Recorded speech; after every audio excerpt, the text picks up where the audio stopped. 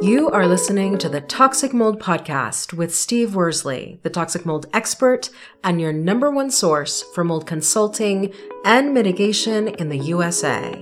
Let's dive into a brand new episode. Before we get started on this episode, here's a not so short disclaimer.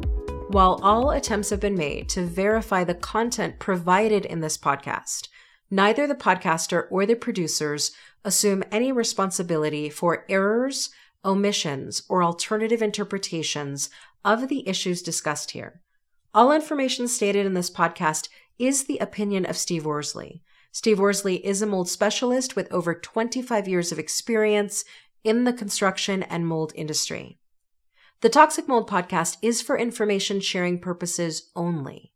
The views expressed are those of the podcaster and his alone. These views should not be taken as expert instruction or commands.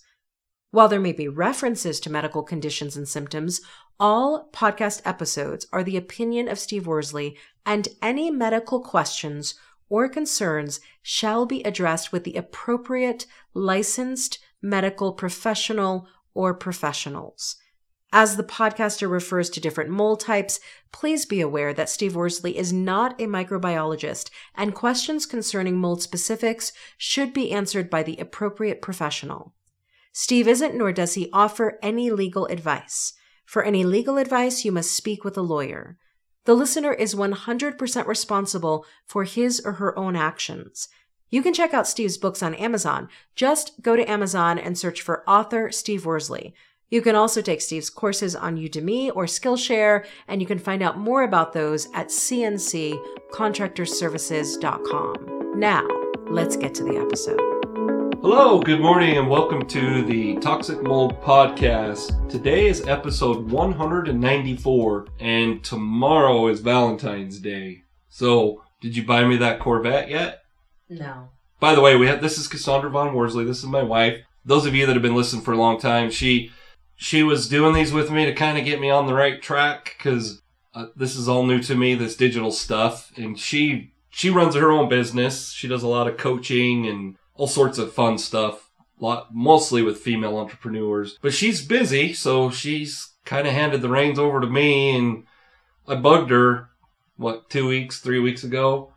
Yeah, you invited me back. I'm like, babe, well, you were never not invited. Like, babe, can you kind of help me? I think they're getting tired of listening to just me. 100%. And a lot of it's because I think you bring in, not just because you're so highly educated, but you bring in an aspect of it that, for one, I don't think of, but then you ask questions that I don't think of, and you tell me that all the time. Correct. Like, people don't know what you know, Steve. No, as a layperson, there's a lot I don't know about mold. Even though I'm married to a mold expert, there's a ton I don't know. And so I look at it through the lens of somebody who lives in a home, but not somebody who has expertise in mold prevention in a home. Right. I think they like to hear you, and they just probably get tired of me. But you do ask questions that I don't think of, so we appreciate having you. For those of you that listened last week, she's agreed to do 4 episodes. I think we were going to call it a series. I think it is a series. The do's and don'ts of mold, and so yeah, it's the month of love. So how fitting to have my wife here. So episode 194, what we're going to talk about today is probably one of the touchiest subjects. When I say touchy, it's probably one of the most repeated misnomers out there, wives' tales, whatever you want to call it. And it is, what chemicals should you use for mold? So you, as somebody that doesn't have to deal with all the questions I get and whatnot, what do you, when you hear chemicals and mold, what comes to your mind? Well, bleach is the first thing that comes to my mind. Yeah. But really, the whole topic of this episode, the first thing that comes to my mind is how, and it really depends on how you grew up, but I grew up with a Haitian mother who, you know, she didn't like medicine, so she had all kinds of, you know, natural, quote unquote, remedies to fix everything. And if you've seen my Big Fat Greek Wedding, the guy, he squints Windex on everything. Like, you have a cut, he puts Windex on it. You have this, but for some reason, he thought that Windex cured all. And that's how I look at this topic. Lots of people are like, everything fixes mold, baking soda, baking powder, all kinds hydrogen of peroxide. Everything. And so there's just moments where you have to ask a different question, which is, what is really the problem and what is really the cure. Yeah. Well, and it's funny you bring that up because my listeners that do this, is it essential oils or something? Oh, oils? Yes, like doTERRA and the likes, yes. I always hear tea tree oil, and I'm not saying it doesn't work, but on the level of what we do for mitigation, like they come in little bottles, so we'd probably go broke, or actually our clients would if we were using that. But tea tree oils, I get told a lot. There's, I think, thieves oil. There's several oils that people say, yeah, you can use this on it. And I don't say that they're wrong by any means, but as professionals, we don't do that. But it was interesting because what you said, what you thought of, and this is the question I hear all the time, is bleach. Well, can't I just spray bleach on mold? It all depends. And when I say it depends on the surface that you're spraying that on. You know, if you're spraying, you know, I'm looking at my desk that has a finish on it. If I'm spraying bleach on mold that's on my desk, is that okay? Well, probably. It's not going to hurt anything because it's not a porous surface. Now, if I spray it on that sheetrock over there or insulation, that's not a good idea. And it's the reason behind that is 95% of bleach is water. And most chemicals you're going to buy at Home Depot or Lowe's or whatever hardware store you're going to go to, if you read the back, and a lot of them have gotten really sneaky, but if you read the back of the ingredient or where the ingredients are, it says 95% other, which that other is water. That's just easier to not say it's water. And then 5%, which some of them it's not even that, is whatever chemical, and it can be all sorts of different chemicals. I think Clorox is like hypochlorite or something. I'm not sure. So for our listeners, I apologize. But anyhow, my whole point is 95% of that's water. So when you spray that on mold, and let's say it's insulation, the 5% of whatever chemical it is evaporates quickly, and then the rest is water. So you're literally watering it. Like if you want your grass to die, what's the easiest way to kill it? You stop watering it. Exactly. And so it's the same concept with mold. So when you think you're getting rid of the mold, you're literally feeding the mold. So it's kind of an interesting question that I get all the time. And a lot of times I hear, well, it's in the EPA has a guide and it's in there. And last I checked, the EPA does tell you that's what you should do. Well, but I think what's interesting is it's not only that when you're trying to DIY a mold issue, which you probably shouldn't do because you don't have the expertise to do it, you're not only feeding the mold with anything that is water-based, you're also exposing yourself directly to harm. Yeah, the chemicals. Because it's one thing for somebody who is a mold mitigation expert to say, you need to leave the house for a couple weeks. We're going to use all of these chemicals to clear everything out. Then we're going to, clear out the air quality in the house. We're going to get it to a livable level. Then you move back into the house. The second you are the person on the floor or on the wall exposing yourself to all the toxins in bleach, you are inhaling that. You are taking that in. We have a big enough problem in the world with all of the chemicals in our house, VOCs, that are literally causing allergies and headaches and hormone disruption. Just add another one with bleach. Why would you do that when you can have an expert actually come handle it? You're not in the home being exposed to it, and you're not exposing yourself to unnecessary chemicals. Exactly. Yeah, and you bring up something, with with COVID and everything, we did episodes about it. It's kind of crazy to think, probably a couple of years ago. And one of the things I brought up, and you and I talk about it often, I believe as a society, you brought up the what was the movie, Four Greeks? Oh, My Big Fat Greek Wedding. Oh, sorry. Never seen it, obviously.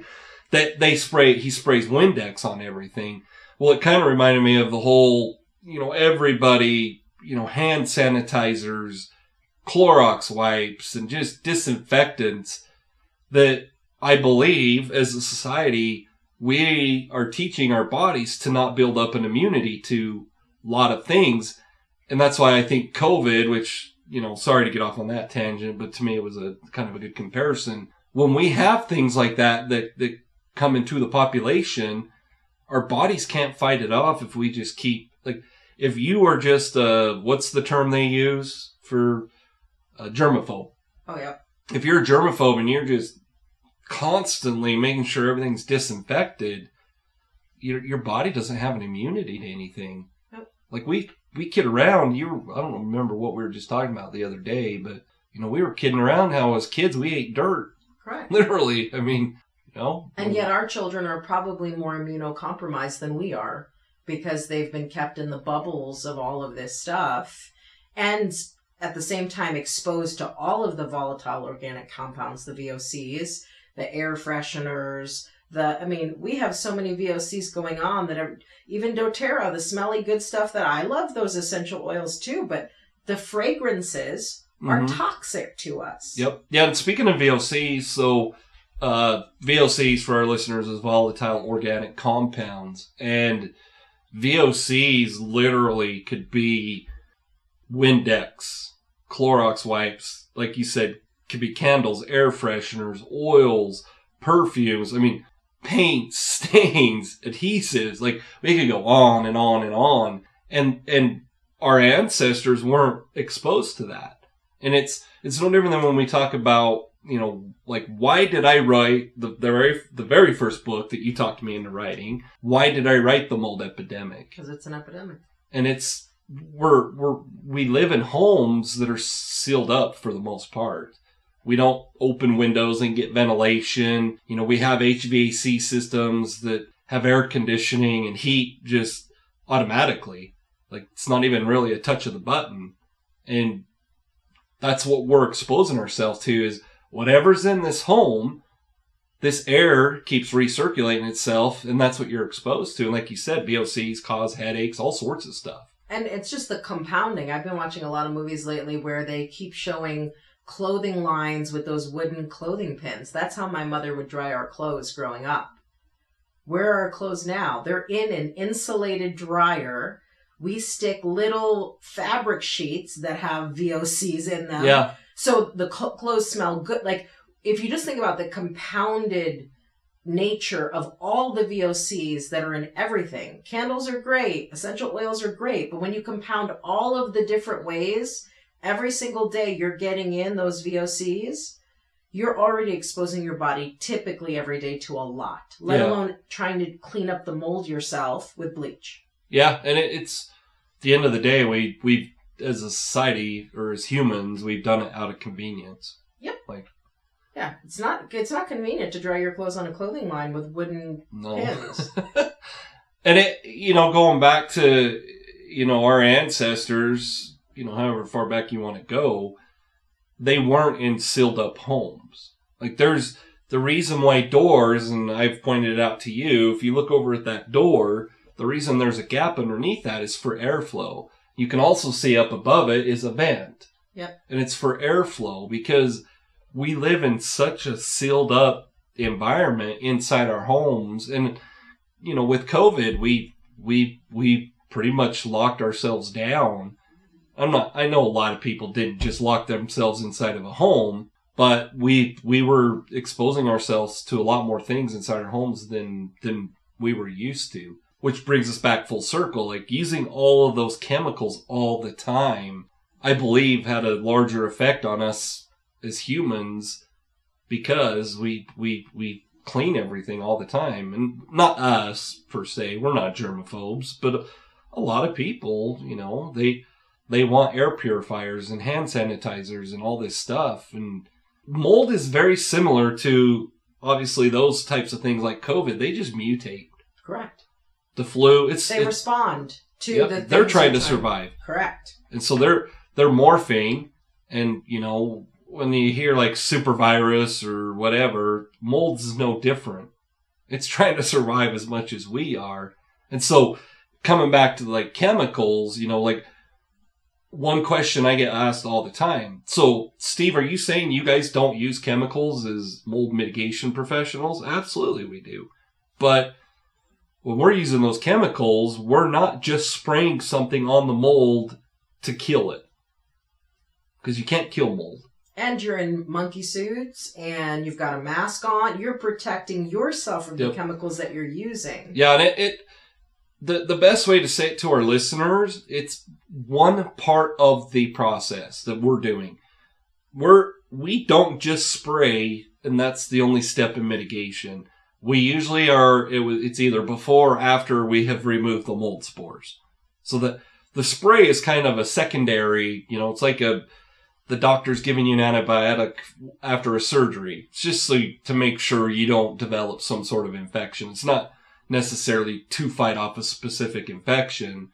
It's the same concept with us. So when our listeners hear, yes, we do use chemicals. We are using chemicals, but it's different chemicals for different reasons at certain points of the mitigation process. It is not just we go in and we spray and we're calling it good.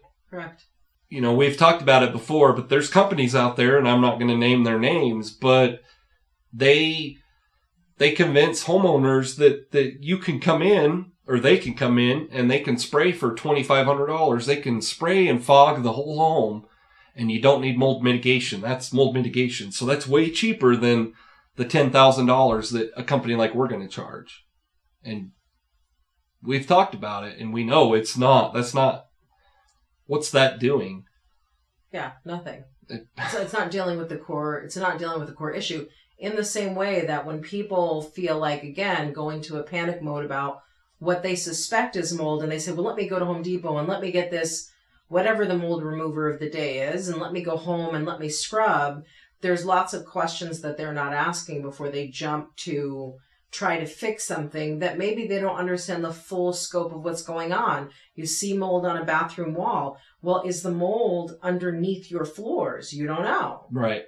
Yeah, the first thing we do is we figure out what defect led to that mold. And, so like you said, people, they're going to run to the hardware store and they get a concrobium is what those mostly are.